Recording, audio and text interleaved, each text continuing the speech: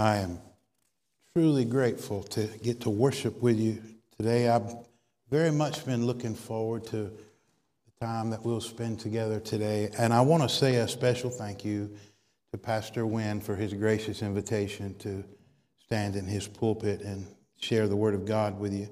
The message today will come from Hebrews chapter 4. If you have your Bible, Hebrews chapter 4, verses 1 to 13. The title of the message today is How to Avoid Falling Short of God's Rest. Hebrews 4, 1 to 13. I'll invite you to stand for the reading of God's Word.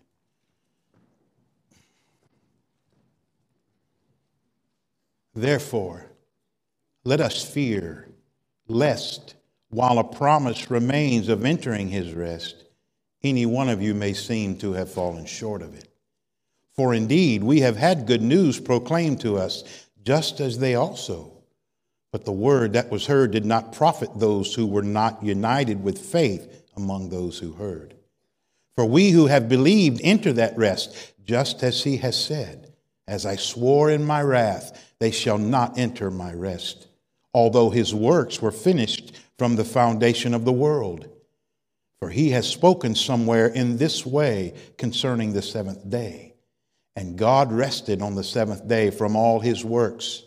And again in this passage, they shall not enter my rest. Therefore, since it remains for some to enter it, and those who formerly had good news proclaimed to them failed to enter because of disobedience, he again determines a certain day, today, saying through David, after so long a time, just as he has been said before, today, if you hear his voice, do not harden your hearts. For if Joshua had given them rest, he would not have spoken of another day after that. So there remains a Sabbath rest for the people of God. For the one who has entered his rest has himself also rested from his works, as God did from his. Therefore, let us be diligent to enter that rest, lest anyone fall into the same example of disobedience. For the word of God is living and active and sharper than any two-edged sword, and piercing as far as the division of soul and spirit, of both joints and marrow, and able to judge the thoughts and intentions of the heart.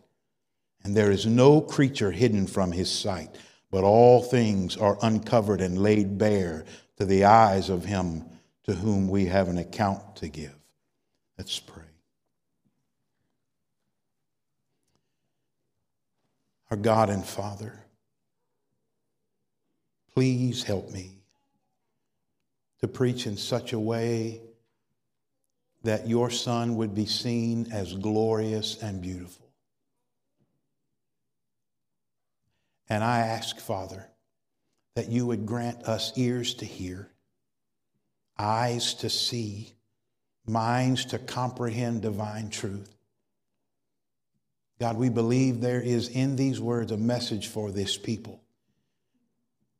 And I pray, God, that I would be a mouthpiece and not a hindrance to that message being communicated. God, come by your word, transform the hearts of this your people. We ask it for the glory of your dear Son. Amen. You can be seated. I wonder if you've ever had this experience. You take a vacation, but when you get back home, somehow you feel more tired than you did when you left. You ever had a vacation like that? You wore yourself out on vacation. So now you feel like you need a vacation from your vacation. Well, the Christian life can kind of be like that sometimes. See, as believers, we're those who have heard the call of Christ from Matthew 11:28. Come unto me, all you who labor and are heavy laden, and I will give you, what? Rest. And we do have rest. Jesus gives us rest from the impossible task of trying to work our way into God's favor. We rest in the person and work of Christ, and we have peace with God.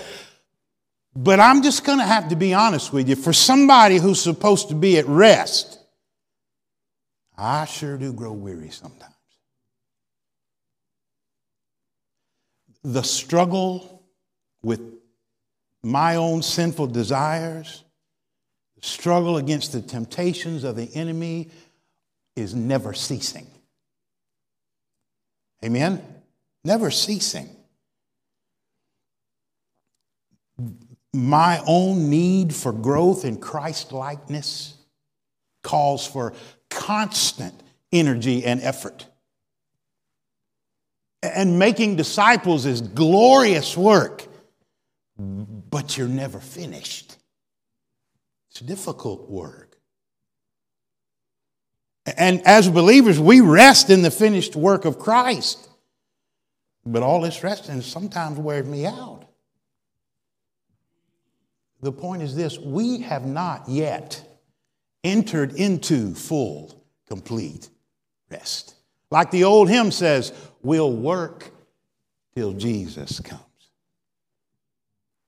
There is a rest, full, complete rest, but we haven't entered into it yet. The intention of the author in this text is to make sure none among us would fall short of entering that full and complete rest. Hebrews was written to a church of Jewish folk. They were feeling pressure to return to Judaism, the religion of the Jewish people. The author of Hebrews writes to convince them that Jesus and the new covenant is superior to Moses and the old covenant. Like any church, the recipients of this letter included both those who were genuinely born again and some who were not genuinely born again. And the author writes to say to all of them, don't abandon the faith, for to do so is to abandon hope. Now, this is an awful lot of text to cover in one message.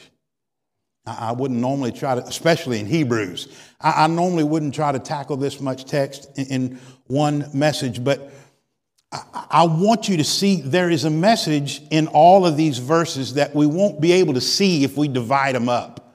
I want us to get the big picture that the author's trying to convey in all of these words. So I'm going to kind of have to paint with broad strokes, and I won't be able to answer every issue and deal with every detail of the text. But I want very much for us to hear the message of the author in these verses. There are three things the author of Hebrews says in these verses. And when we see those things together, the message, I believe, will become very clear. Here's the first thing he tells us. The promise of entering God's rest remains. The promise of entering God's rest remains. Verse 1. Therefore, let us fear while a promise remains of entering his rest, any one of you may seem to have fallen short of it. Now, this is a warning, but you'll notice at the heart of the warning is the words, a promise remains of entering his rest.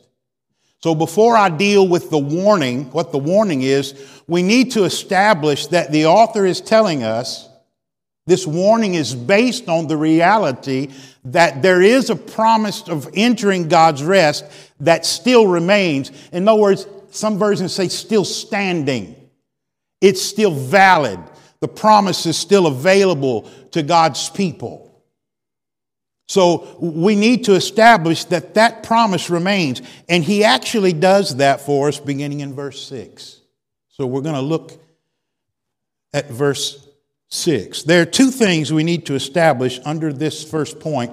One is this: we need to establish that this promise of rest is still a valid promise for the people of God today. Secondly, we need to explain what we mean by God's rest. So first, verse 6. He establishes two facts in verse 6. One, it remains for some to enter it, which you see from the verse before is God's rest. The second thing he establishes in verse 6 is that the Exodus generation failed to enter God's rest because of disobedience. Something I failed to mention is that this portion of Scripture is a continuation of a discussion began back in chapter 3, verse 7, which is basically an exposition of Psalm 95, that you heard read earlier, verses 7 through 11. And he's using the example of the Exodus generation and their failure to enter into God's rest in the promised land to warn us of not making the same mistake and falling because of unbelief and disobedience. But what he says in verse 6 is, okay, God's rest was not nullified when the Exodus generation failed to enter because of unbelief and disobedience. The promise of rest was not nullified when that first generation of Israelites who were delivered from Egypt failed to enter. You see what it says in verse 6? Even though they failed to enter because of disobedience, it still remains for some to enter it. You with me? Therefore, verse 7, he again determines a certain day today, saying through David after so long a time, just as has been said before, today if you hear his voice, do not harden your hearts. Okay, he's quoting there from verse 7 of Psalm 95. But think about this. Okay, God said some are still going to enter rest even though that first generation failed. So he says for another time, today, he appoints another time to enter his rest. The word today doesn't mean a 24-hour period. It refers to an era of opportunity. There is another era of opportunity to enter into the rest of God. And he said this to David centuries after that generation failed to enter the land. And centuries after, the next generation did, in fact, enter the land. What's the point? The point is, he says to this generation in David's time, if you hear his voice, don't harden your hearts. He's warning them not to make the mistake that the Exodus generation made. Now, why would he give them the same warning? Because they have the same opportunity. They have the opportunity to enter God's rest. And he doesn't want them to fail to enter God's rest because of unbelief and disobedience. Here's the point I want you to see. The rest God promises was not nullified because of the first generation's disobedience. Romans chapter 3, verses 3 and 4. What then, if some did not believe, does their unbelief abolish the faithfulness of God? May it never be. Okay, so the promise of entering God's rest wasn't nullified when the first generation failed. Notice this also. The promise of entering God's rest wasn't fulfilled when the next generation did enter rest in the land. Notice what it says in verse 8. If Joshua had given them rest, he would not have spoken of another day after that. Okay, why is God offering rest to the generation in David's day? Because the promise of entering God's rest wasn't fulfilled when the generation of Israelites entered and occupied the land. Think about this. During David's reign, when God spoke the words offering rest, this was the height of Israel's glory days. Right? They did have, quote, rest in the land. Rest from their enemies. They were at peace and prosperity. But still God is offering that generation what? Rest. Why? Because his promise of rest wasn't fulfilled simply because they were in the land, occupying the land. Here's what I need you to see. Rest that is offered by God is not equal to living in the land of Canaan. That is not the rest God originally intended. Did he intend to give them rest in the land? Yes. But that was not the sum total of the rest God was inviting his people to enter into. So the promise of God's rest hasn't been nullified and it hasn't been fulfilled. Then that means what? The promise of rest must still remain. Verse 9. So there remains a Sabbath rest for the people of God. The promise wasn't nullified. The promise has not yet been fulfilled. So the promise of entering God's rest remains. Now, we have to answer the question, what is God's rest? What is meant by God's rest? You'll notice in verse 9, he calls it Sabbath rest. You catch that? Sabbath rest. That takes us back to verses 3 through 5. Glance back there with me. In verses 3 through 5, what you'll notice if you pay attention, in verse 3 and in verse 5, he quotes the same words from Psalm 95, verse 11. Did you catch that? In 3, he quotes Psalm 95:11. He quotes it again in verse 5. And right smack in the middle between those, look what it says. Although his works were finished from the foundation of the world, for he has spoken somewhere in this way concerning the seventh day, and God rested on the seventh day from all of his works. That's Genesis chapter 2, verse 2. So we have two quotes from Psalm 95:11, verse 3 and verse 5. Right in the middle, he quotes Genesis chapter 2, verse 2. Now here's a really good question. Why? Why does he sandwich this quote from Genesis 2, verse 2 about God's seventh day rest right in between these two quotes? He says the same thing twice. Why does he do that? What's going on here? Here's the reason why. He wants us to equate the promise of rest that he made to the original generation of Israelites and to David's generation. He wants us to connect that to Genesis 2:2. In other words, he wants us to see that the rest he has always offered his people.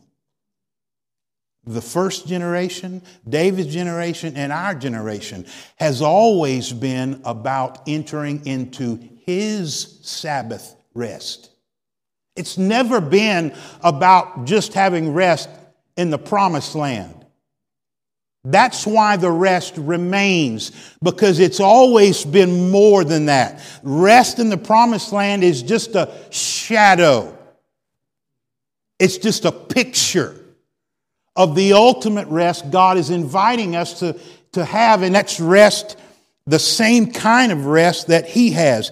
It is an invitation to enter into the rest he himself enjoys. I don't know if you noticed, but when he talks about rest in these verses, it's always God's rest. Did you see it? In verse 1, it's his rest. Verse 3, God says, my rest. Verse 5, God says, my rest. He's not saying, I'm offering you your own rest. No. He's inviting us to enter into the rest he himself enjoys. His own Sabbath rest, which he has been enjoying since the seventh day. Did you know in Genesis 2, the only of the days of creation that it doesn't say evening and morning were the sixth day? The only day is the seventh day. It does not say evening and morning was the seventh day. Why? Because when God entered into his Sabbath rest on the seventh day, that rest is still going on. In other words, God still hasn't resumed the work of creation.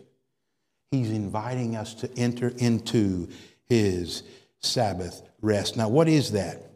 What did God do on the seventh day? He rested from his creating work. He rested from his labor in creating. It doesn't say he didn't do anything. He rested from his creating labor, and he did what? He delighted in all that he had made. Genesis chapter 1, verse 31. And God saw all he had made, and behold, it was very good. God's Sabbath rest. He ceased his labor in creation to delight in all that he had done. And it was very good. So to enjoy God's rest is to cease from our labors and delight in God. and delight in all that he is and all that he's done. Think about it. It's the rest enjoyed by Adam and Eve before the fall. Delighting in all that God has made. Delighting in perfect, sweet fellowship with God. Without the labor and stress and striving and strain of life under the fall. And to say rest remains, did you catch that in verse 9? There remains a rest. That indicates that what he's primarily talking about is a rest that is still future. It remains to be fully entered into at this point. How do we know that? Look at verse 10. For the one who has entered his rest has himself also rested from his works, as God did from his. In other words, if we had already entered fully into God's rest, then we would have ceased from our labor the same way God did. And as I've said already, we do have rest to an extent in Jesus. We rest fully in the finished work of Christ. Thank God. We rest from the pressure of trying to earn God's favor, but we labor still. Don't we? We still labor in the battle against sin. We still labor in the pursuit of Christ's likeness. It takes energy and effort. We still labor in the work of making disciples. Yes, we rest in what Christ has done, but we still labor at this point. But, when the Lord returns in power and glory to reign forever over the new heaven and the new earth, we who are his will enter into full and complete rest. We will cease forever from the striving and from the straining and from the stressing of this life, and we will enjoy God's fullness forever. That's the promise. That's what he's offering. The promise of entering God's rest remains. But knowing that some have failed to enter God's rest, the author of Hebrews gives us a warning. Here's the second thing he says to us. Fear lest you fall short of God's rest. So first he said the promise of entering God's rest remains. Next he says fear lest you fall short of God's rest. Now we're back to verse 1. Therefore, in light of what he's just said in verses 18 and 19, to whom did he swear they would not enter his rest, but those who were disobedient? So we see they were not able to enter because of unbelief. Therefore, because some have failed to enter God's rest, let us fear, lest while a promise remains of entering his rest, any one of you may seem to have fallen short of it. What does it mean to fear? In this case, the best way to explain it means to take very seriously. Fear lest you should fall short of God's rest. Take very seriously the possibility that you could fall short of, which means to fail to reach, or to be found coming up short of entering into God's rest. Fear.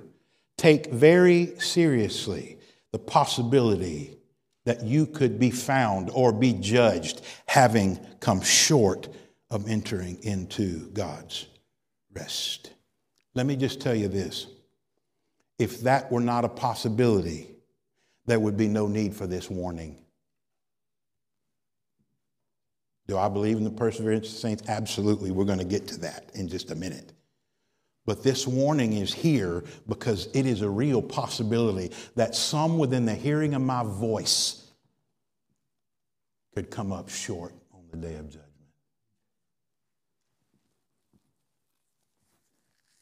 Look at verse 2.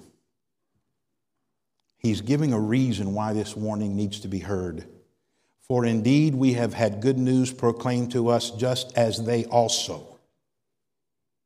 But the word that was heard did not profit those who are not united with faith among those who heard. Here's the idea.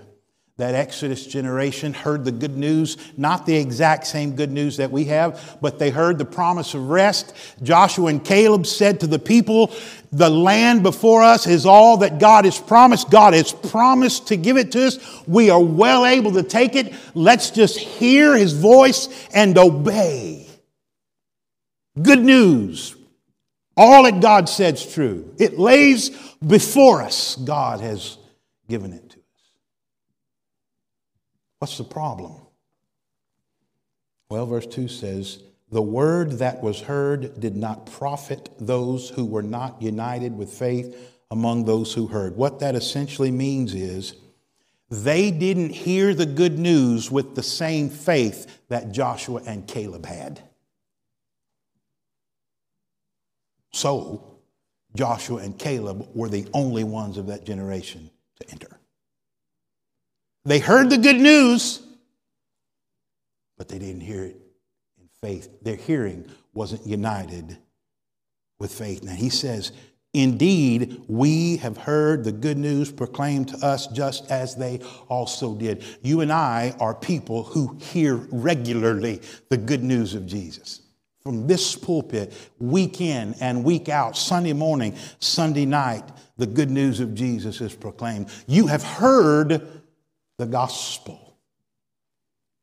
The warning is, if you fail to combine the hearing with faith, if faith doesn't unite with hearing, you will fall short of entering God's rest. And I want you to notice something. If you'll notice in chapter 3, verse 19, he says they were not able to enter because of what?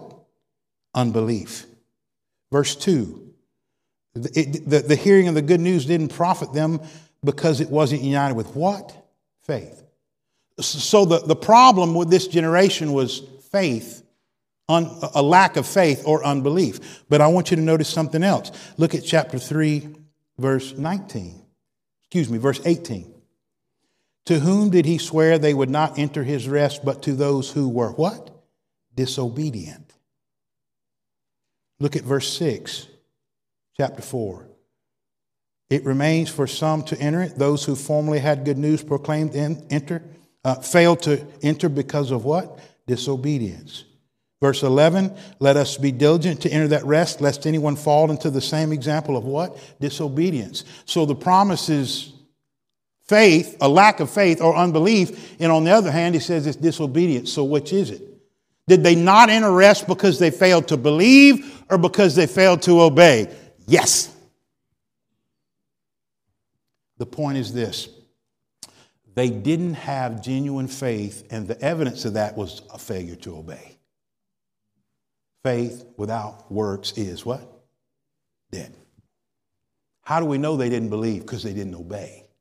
If they truly trusted the word of the living God, they would have obeyed him. So the kind of faith we're talking about, hearing the good news and failing to have the kind of faith that is evidenced by obedience. The warning is, if you don't persevere in faith that is evidenced by obedience, you will come short of entering God's rest. Think about this. He's warning people who are being pressured to return to the religion of Judaism because of persecution primarily. And he wants to say to them, I need you to know the consequences of not continuing in faith and obedience. I need you to know what happens if you're like this generation and this good news you've heard isn't met with obedient faith, believing obedience. It's a warning. Hebrews chapter 3, verse 12. See to it, brothers, that there not be in any one of you an evil, unbelieving heart that falls away from the living God. I want you to think about something. How are we as Christians, as believers, to think about warnings like this. We think, well, I mean, those warnings are really for people who are not Christians. Well, they are for people who are not Christians. But I want you to think about something. The warnings given in the Bible, such as this, the warning of not persevering in faith, the warning about falling short, I want you to think of them like this. They are a gift of the grace of God.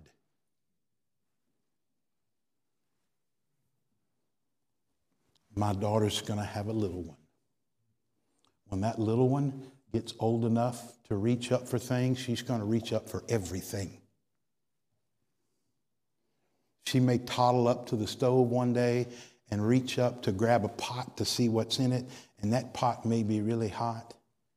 And what's Mama going to do? No, baby, that'll burn you bad. What's that? It's a warning. That's an act of grace. What's she doing? She's protecting her child by giving her a warning. Listen, that's what God's doing.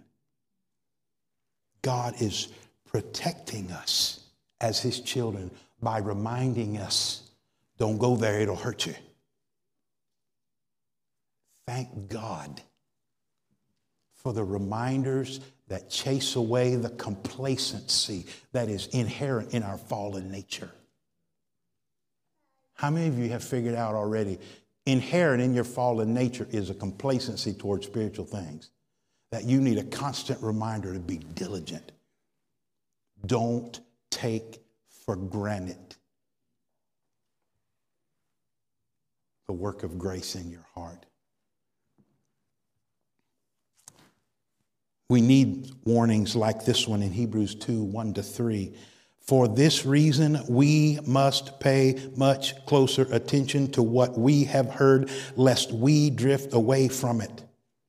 For if the word spoken through angels proved unalterable, and every trespass and disobedience received a just penalty, how will we escape if we neglect so great salvation? Did you notice when the author of Hebrews is giving this warning not to drift away? He said, we. Now, did he not believe he was really a Christian? No, he believed he was really a Christian. This is not a warning for them. This is a warning for we and them.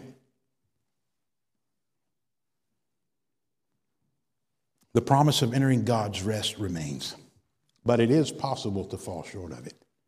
So what response does that call for from us? The answer is in the third thing the author of Hebrews says to us in these verses. Here it is. Be diligent to enter God's rest.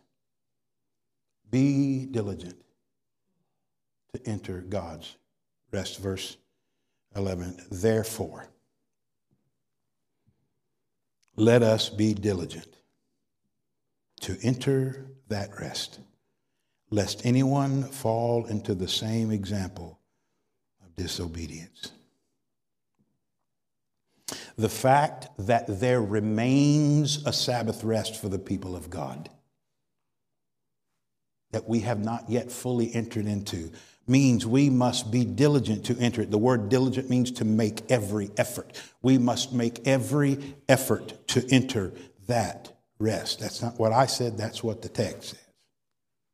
Make every effort to enter that rest. Why is such an effort called for? Well, he says in verse 11, lest anyone fall into the same example of disobedience. In other words, so that we don't make the same mistake that first generation of Israelites, the Exodus generation, made. They disobeyed, lacked genuine faith. He said, look, we need to make every effort to enter God's rest so that we don't let the same thing happen to us that happened to them. Now, I could have preached this without using verses 12 and 13 about the Word of God. I included them for a very important reason, because 99.9% of the time that I have heard those two verses preached, I have heard them preached independently by themselves, and they were not at all connected to the context that they're given in. So I can't cover them in detail, but I want to show you how these two verses about the Word of God are directly connected to what he's saying here about making every effort to enter God's rest. Why is such an effort called for? Because if you don't persevere in the faith, if you are unbelieving, your unbelief will be exposed. Look what he says in verse 12. The word of God is living and active and sharper than any two-edged sword, piercing as far as the division of soul and spirit, of both joints and marrow, able to judge the thoughts and intents of the heart. The word of God is operative. It has the ability to perform, to act. It's not an inanimate object. It is a living organism. And it has the ability to penetrate to the very deepest part of every soul, and it leaves nothing hidden. It exposes every thought, every motive, every desire. Everything about you will be brought to light by the Word of God. You think you read the Word of God reads you. And everything about you is exposed. Verse 13, there is no creature hidden from his sight. All things are uncovered and laid bare to the eyes of him to whom we have an account to give. That simply means the Word of God exposes everything about you, and God's going to see all of it, and what he sees, you're going to give account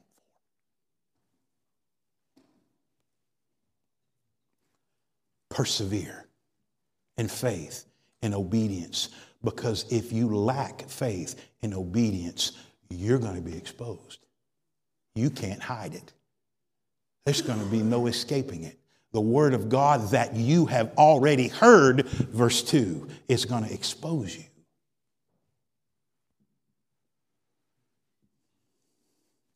So diligently persevere in faith and obedience. Let me give you a couple of verses. Hebrews 3:14. For we have become partakers of Christ if we hold fast the beginning of our assurance firm until the end. You catch that? We have become partakers of Christ if we hold fast the beginning of our assurance firm to the end. 2 Peter 1:10 and 11. Therefore, brothers, be all the more diligent to make your calling and choosing sure. For in doing these things you will never stumble. For in this way, entrance into the eternal kingdom of our God will be abundantly supplied to you. In what way will entrance into the kingdom be supplied to you? By being more diligent to make your calling and choosing sure. Diligence, and persevering in faith, in obedience. Now, I want to say this. It is true that the grace of God that saves us also has the power to keep us. Amen? We believe that, don't we? We believe the grace of God that saves also has the power to keep us.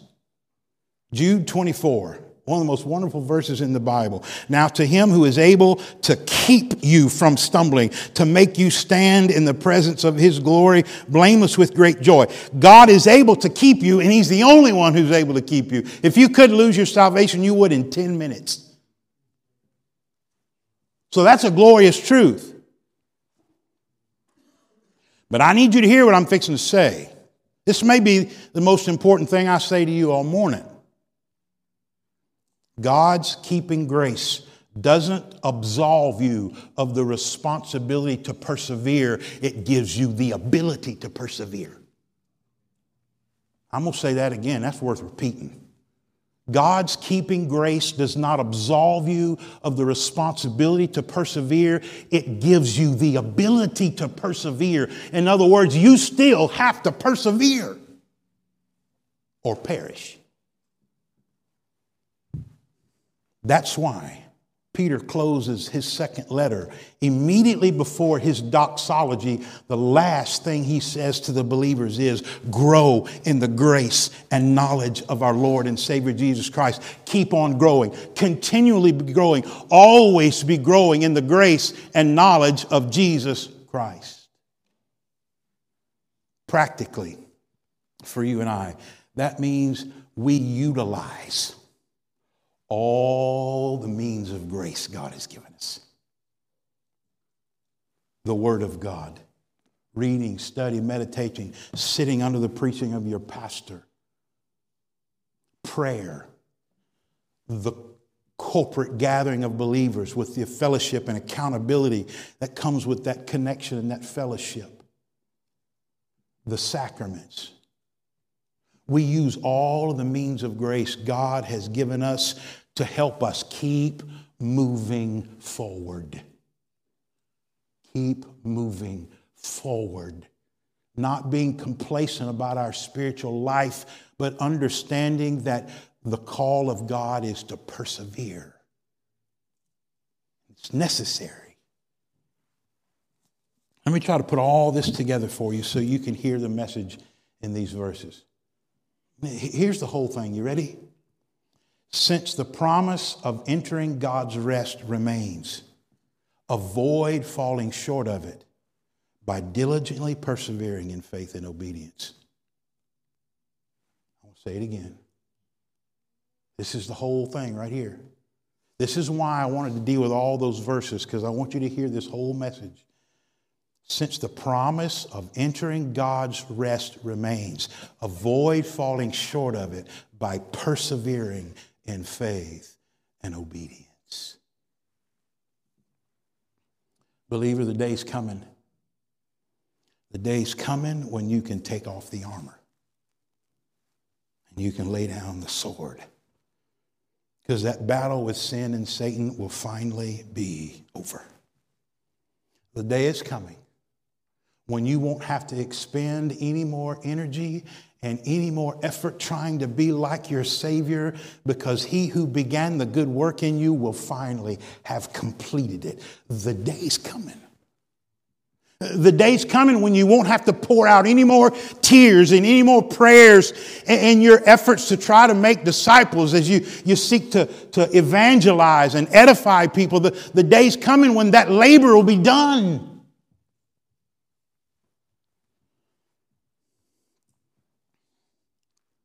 Finally, we'll be at rest. No more stressing. No more straining, no more striving. We will forever delight in God and his works, unhindered by sin and corruption. We will glorify and enjoy God forever, a perfect people in a perfect place in the presence of our perfect Lord. I quote another old song, won't it be wonderful there?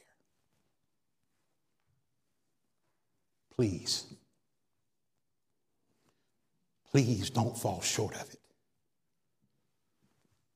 Keep moving forward in faith and obedience. Keep fighting against your sin. Keep striving for holiness. Keep trusting God's promises. Utilize all the means of grace that God has given you and press on toward the goal for the prize of the upward call of God in Christ Jesus. It'll be worth every tear. It'll be worth every trial. So set your mind and your eyes and your heart on things above and keep moving forward with Christ. Keep moving forward for Christ. Keep moving forward in Christ. Let's pray.